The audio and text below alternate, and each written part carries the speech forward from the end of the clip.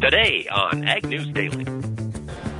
You're looking at a disease with incredibly high mortality, sometimes up to 100%, but usually over 80%, in the world's largest pig population. Good afternoon, ladies and gentlemen. It's another sunny day here in the Windy City. I'm Mike Pearson, joined by Delaney Howell for today's edition of the Ag News Daily podcast. Delaney, you're back home from Arkansas. Did you learn anything good while you were below the Mason-Dixon line? Well, I did, but I brought it to us on the podcast yesterday. So if you haven't listened to yesterday's episode, go back and listen to it, at least the interview part, just learning about Arkansas agriculture. Fantastic, folks. Be sure to check that out. Always stay tuned. You can always catch up on past episodes by visiting our website. Just go to agnewsdaily.com. It'll take you to our home at the Global Ag Network, and all of our previous episodes are hosted right there. Delaney, now you're back in Iowa. We've got news in the world of agriculture. There's a lot of trade news in the headlines today. Yes. What's jumping out at you first? Well, there are a lot of trade headlines, as there has been really over the past year or so. The big headline, I think, that jumped out at me today that happened pretty much right after we got the podcast yesterday was the final ratification of both of Japanese's chambers now have signed off on the U.S.-Japanese trade deal. So it is done, set in stone, going to be put in place January 1st, I believe. Fantastic. That is some progress. We've got a win there for American agriculture. We sure do, Mike. We do still continue to have headwinds when it comes to the deal with China. Earlier today, it was announced by the Chinese, I should say, that tariffs must be cut if China and the U.S. are to reach an interim agreement on trade. This came out of the Chinese Commerce Ministry, and they said that at least some of the existing tariffs must be rolled back. They're not going to be satisfied just punting on these upcoming December 15th tariffs. They want to see a rollback. And, we'll just have to see what happens. The ministry spokesman, Gao Feng, was talking to reporters, and he said, quote, "The Chinese side believes that if the two sides reach a phase one deal, tariffs should be lowered accordingly." So it does sound like China would take it as a condition of the deal. It doesn't have to happen before the phase one would have to go into or discussions would begin on phase one. But they're really trying to kind of kick this off before December 15th, when there will be about $156 billion of new tariffs put on Chinese imports coming into the country. Yeah, and to follow up with that, too, so we had news earlier this week that maybe we weren't as optimistic about getting a trade deal done with them, even just phase one before the 2020 elections. But then President Trump said yesterday, he told reporters, and I believe he tweeted out some stuff as well, saying that the talks between the two countries are continuing. And so both sides confirmed that they are indeed talking. Trade Representative Robert Lighthizer confirmed that as well. But he also confirmed that the U.S. is continuing to negotiate on other trade pacts besides just China, including a trade deal with the European Union. And President Trump said during a recent conference that meetings have been set up between the EU and U.S. and will continue to talk. And I believe that it will work out very well for everybody, and I think it should, but we didn't have any mention to whether or not agriculture would be included in part of that trade deal. Well, pump the brakes there, Delaney Howell. Okay. We had President Donald Trump earlier today. Of course, he is freshly back from the NATO meeting in London, and he said that he would not rule out the idea of using trade action on countries that aren't contributing enough to NATO. Basically, part of joining NATO requires countries to spend 2% of their GDP on defense, and a lot of European countries just haven't been doing that, and that has rankled President Trump, since before the election. And so now he's saying if they don't up their defense spending, he might go ahead and put trade actions or tariffs basically on these European countries that aren't spending enough on their defense. So that, I imagine, would hamper a deal with the EU. Yes, I would imagine. Wait, can we go back to a word that you just said there? Did you say rankled? Rankled, yes. I've never heard that word before. You've never heard the word rankled? No, I thought you made it up there for a second. I did not. Rankled is a verb. It is a comment that causes annoyance or resentment that persists, or it is a thing that continues to be painful or fester. So you're like a rankle in my side. No, that would be a wrinkle. But my presence could rankle you. Oh, okay. I see. Yes, it is right. Right, it's a verb. Okay, yes. Noted. Now I know. Yeah, so you could diagram out that sentence, Delaney Howell. Okay, thank you. I appreciate that. Mm-hmm. What other news you got for us today? Well, there's a couple of signups going on that I'm sure our producers would like to be well aware of. The first one here is the USDA has opened or is going to open sign up for the CRP program beginning December. I almost said November. December 9th. Those CRP acres will be allowed to be signed up for within your local FSA offices. And of course, for those of you that have been keeping tabs on the Farm Bill and listening in with us since the Farm Bill was signed, you'll know that they're opening that cap up to 27 million acres this year, as opposed to the 22 million acres that previously were part of the enrollment process. But another sign up that doesn't have as many people as excited about it is the DMC, or the Dairy Margin Coverage Program for 2020. The Farm Service Agency said that they've had to send out letters specifically to dairy farmers that haven't signed up for the program yet. And that's a vast majority of the dairy operations out there. The enrollment deadline is December 13th. And they said so far only about just shy of 5,000 of the nation's 37,500 dairy operations have enrolled. So there's still more than 23,000 folks that haven't signed up yet, that need to sign up, that did sign up in 2019. So I don't know if so these are people that signed up once and then haven't been willing to sign up again. Correct. And so I don't know if that's because there are other things on their plate, they just haven't made time for it. Is it because the DMC program really wasn't as great as it was cracked up to be? I don't know what the answer is to that question, but I will do some digging and find that out. Absolutely. I would not be surprised to learn it's a combination of the two. I think you're probably right, Mike.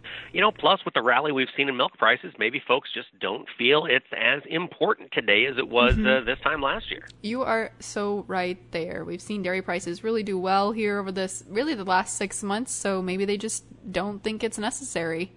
Well, but folks, if you're a dairy producer listening, it wouldn't hurt to get signed up for that program. Just looking out here at the futures markets, we've got December milk trading in the $19 range, January in the $18 range, and Feb trading in $17 range. So, there's definitely a curve there when we're looking at dairy prices. Don't expect the good times will stick around forever. No. What goes up must come down, right? Yeah, right. Right on. Exactly, Delaney. Speaking of that, we do have a fascinating article that was published in Bloomberg yesterday looking at Chinese consumption habits, particularly that of protein. And we all know about African swine fever and how that has driven up the cost of hogs. Delaney, you talked about that yesterday, the cost of pork in China. And one thing that it's done is it has made beef in China much more competitive from a price perspective to pork. And China has exploded in beef consumption. Now, the U.S. has not been a major beneficiary of this. So far, the boom in beef exports has mainly fallen to Brazil. Their beef is, of course, cheaper with the currency devaluation that's happened down with the real. It's just made more sense for Brazilian beef to make its way into China. But they do say that one company, so South America is accounting for 70% of Chinese beef imports this year, and one company, Minerva, has 21% of those total imports heading into China. Now, this is not a huge thing for America yet, but I am of the feeling that as more Chinese consumers try beef and kind of get a taste for it, I think this is a consumption shift that'll stick around for a while and should be beneficial for U.S. producers longer term. It sounds like it, Mike. Well, fingers crossed. Fingers crossed. Mike, I'm actually all out of news. Should we hear a quick Hot Rod Farmer Minute before we head into the markets? Let's do it.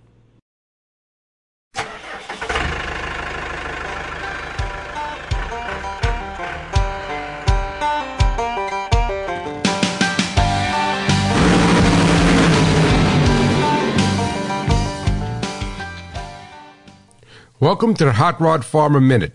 I am Ray Bohax from the Idle Chatter podcast found on the Global Ag Network. I want to truly drive home the message that success on the farm is a three-legged stool: agronomy, marketing, and machinery. I feel the best way is to take real-life scenarios and establish how a poor decision or inaccurate diagnosis of a machinery issue costs your operation money. But instead of referencing just dollars, I will reference it in crop, corn at $3.50 a bushel. My hope is that this comparison in bushels drives home the point of the importance to minimize machinery expense. I know that everyone listening does not grow corn, so please convert the example to current prices for the commodity or crop that you raise. And never forget, it is not what you make, but what you keep that counts. My example today is based upon fluid testing. You do not fluid test the hydraulic system before planting season. The pump fails and you miss the optimum planting window by 5 days waiting for the new part. Referenced from university data, each day past the ideal planting date impacts yield by 0.5%. With a national average yield of 170 bushels per acre, this would be a hit of 2.5% or 4.25 bushels per acre. If you plant 1,000 acres of corn, then the potential yield loss would be 4,250 bushels or $14,875. The cost of the repair would still be the same, but it would have been performed before planting season since the failure would have been predicted by a $25 fluid analysis. By not fluid testing, it costs you nearly $15,000. Let this not be you. Thank you, Ray. Always some fascinating stuff there. Be sure to check out the Hot Rod Farmer. You can find him on Twitter. You can find him on Facebook. And, of course, you can find the Idle Chatter podcast at the Global Ag Network. Now let's take a look at the markets. We've got mixed trade today with corn and wheat being lower. Beans continuing yesterday's rally, though they did close off the highs. In the corn market, the December contract was down 3.5 cents at $3.6525. March down 1.5 to finish the day at $3.77 even. In soybeans, January contract up 6 3/4 cents to close the day at $8.84 3/4. March also up 6 3/4 to finish at $8.99 1/4. In Chicago wheat, December contract down 3 cents at $5.32 even. The March down 3.5 cents, wrapped up trading today at $5.24 even. Looking over at the world of livestock, mixed trade in the cattle complex with live cattle slightly higher on the day. December live cattle up 47.50 at 119.92.5. February up 42.50 to close the day at 124.60. In feeder cattle, the January contract was down 32.5 cents at 140.55. The March down 27.5, closed up at 141.15. And weakness in lean hogs. The December contract was down 30 cents at 61.57.50. February down 85. Finished up at 67.57.50. And in dairy, the December contract was unchanged on the day at 19.35. January down 32 cents on the day, wrapping up trading at 18.15. Well, that is where the markets ended. Without further ado, let's kick it off to the interview.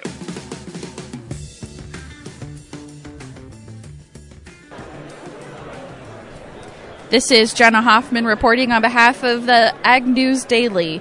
I'm joined here today by Dr. Wagstrom. She is with the National Pork Producers Council, and we're going to be talking a bit about ASF today. Thank you for joining us, Dr. Wagstrom. Thanks for having me on. We're obviously thinking about African swine fever day in, day out, and what we can do to protect the pork industry from it. Right. So a lot of people have been talking about different states establishing emergency plans. So what does that look like for the National Pork Producers Council and how you're having an influence on that? Well, one of the things we did is we advocated really strongly for USDA to hold a scenario where they played with a scenario of how they would handle African swine fever. It's hard to put together one of those. We started last September, and in this September they finally held the exercise. It was a series of 4 days where they had the top 14 swine states by pig population go through a series of scenarios, identified strengths and identified weaknesses, and then identified how we can become more consistent between states. We move a lot of pigs every day. We estimate we have 1 million pigs in trucks every day.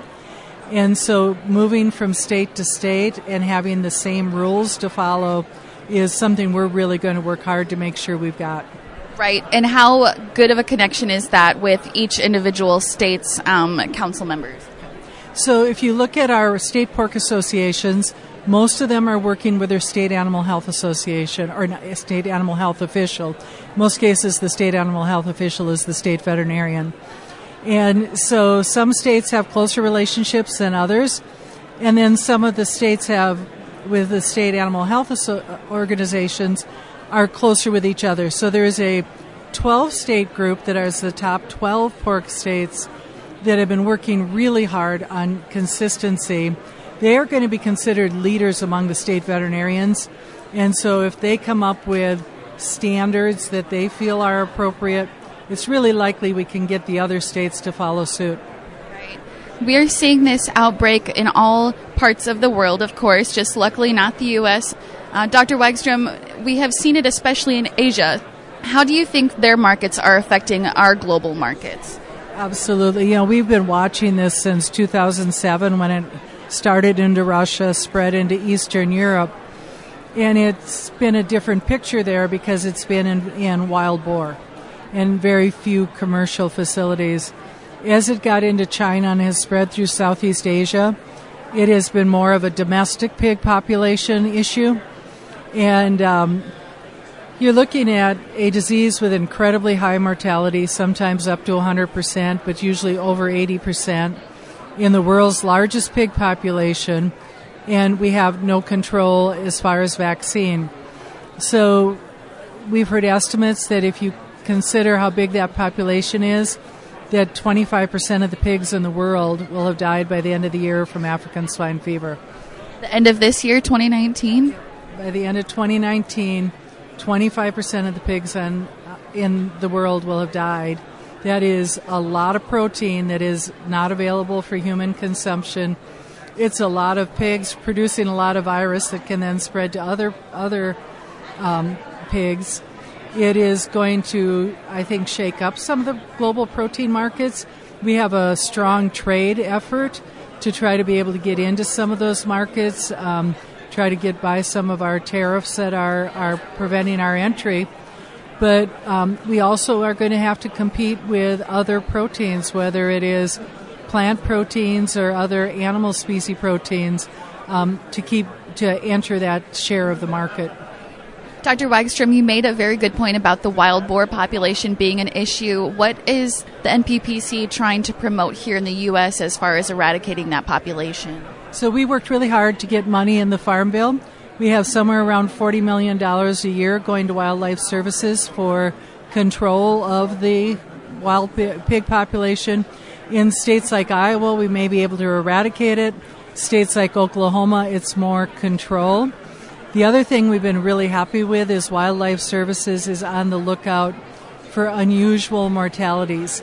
So if they're seeing dead wild pigs that are, more than hit by a car here or there, whatever, they are now looking at should they test them for both classical swine fever and African swine fever. So we've got that as a sentinel population. Obviously, if we ever got the disease and it got into our wild pig population, it would be extremely difficult to control. So what is the process for ensuring that the ASF, if we had a case in the U.S. that seemed like it might be ASF, what is the protocol to ensure that it is and make all those boxes be checked? Sure, there are two different ways we can do that. One is if a case comes into one of the veterinary laboratories and maybe the veterinarian has a suspicion it's salmonella or something that mimics African swine fever, through NPPC's advocacy, we were able to get USDA to agree to an active surveillance program. So that case, the laboratory would look at, say, it could be consistent with what we might see in an ASF pig. They will go ahead and test that sample for African swine fever and classical swine fever. Since June 1st, when the program started, they've tested over 1,500 samples. So doing big numbers, which we're really happy about. Obviously, we're happy they're all negative.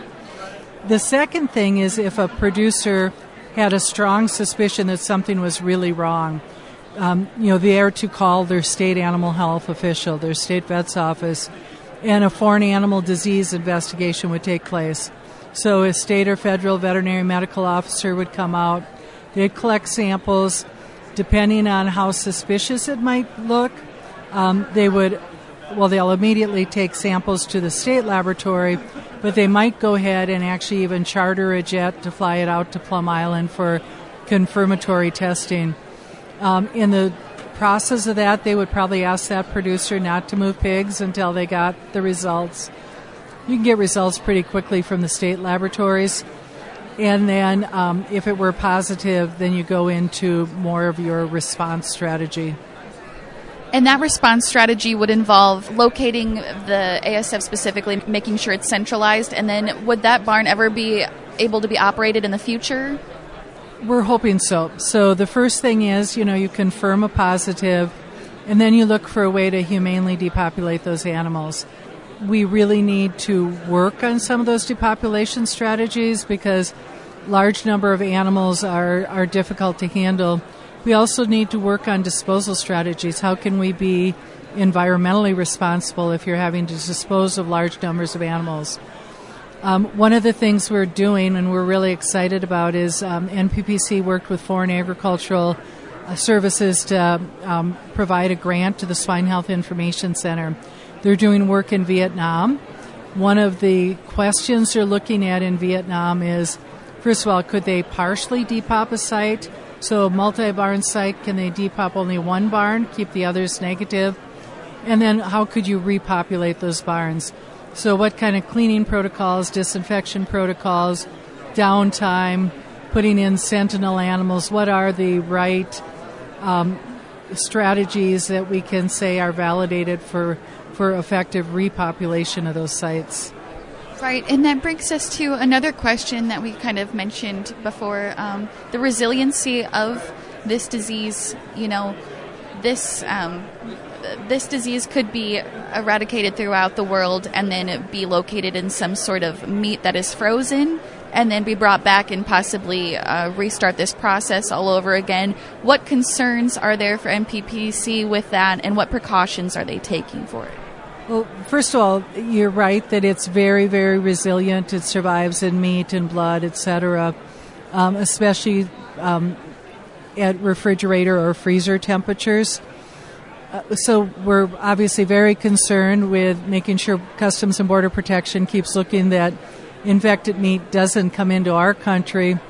We have very strong laws in the United States about feeding meat containing plate waste or any meat to animals or to pigs. We know that if they follow the laws, that in certain states they will allow it, but it has to be cooked to boiling for at least 30 minutes. We know that that will kill the virus. So having strong prevention and then having strong enforcement of the laws we have around being able to feed meat to pigs should be strong enough to keep us safe from that.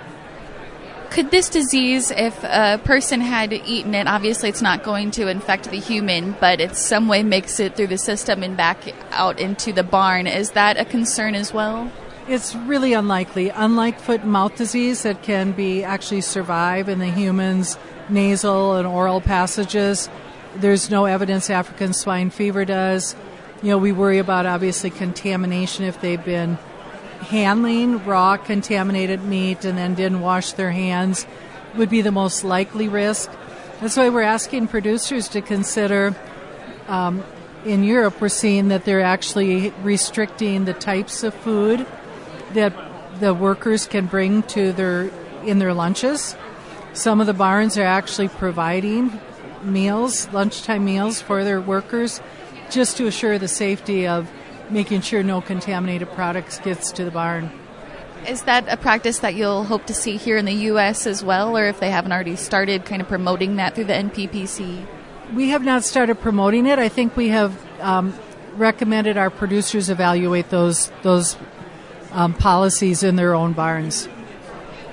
Another good question to pose here is if ASF did come into the U.S., what would happen for trade with the U.S.? So the likely scenario is that our trading partners would all shut us down immediately.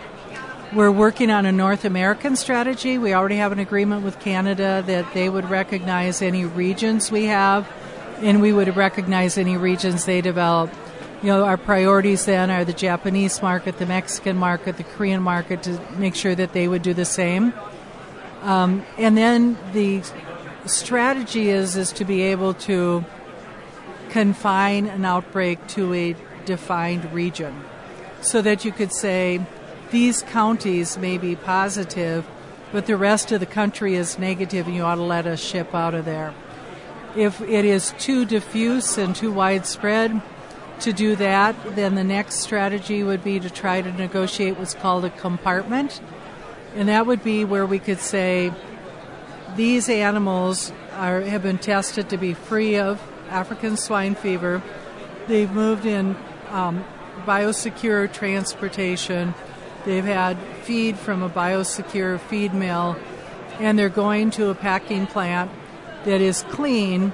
And so this compartment would be what we'd call it, should be able to still ship.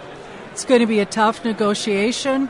Compartmentalization is recognized by the World Animal Health Organization as a strategy, but in practice, very few times has it been used.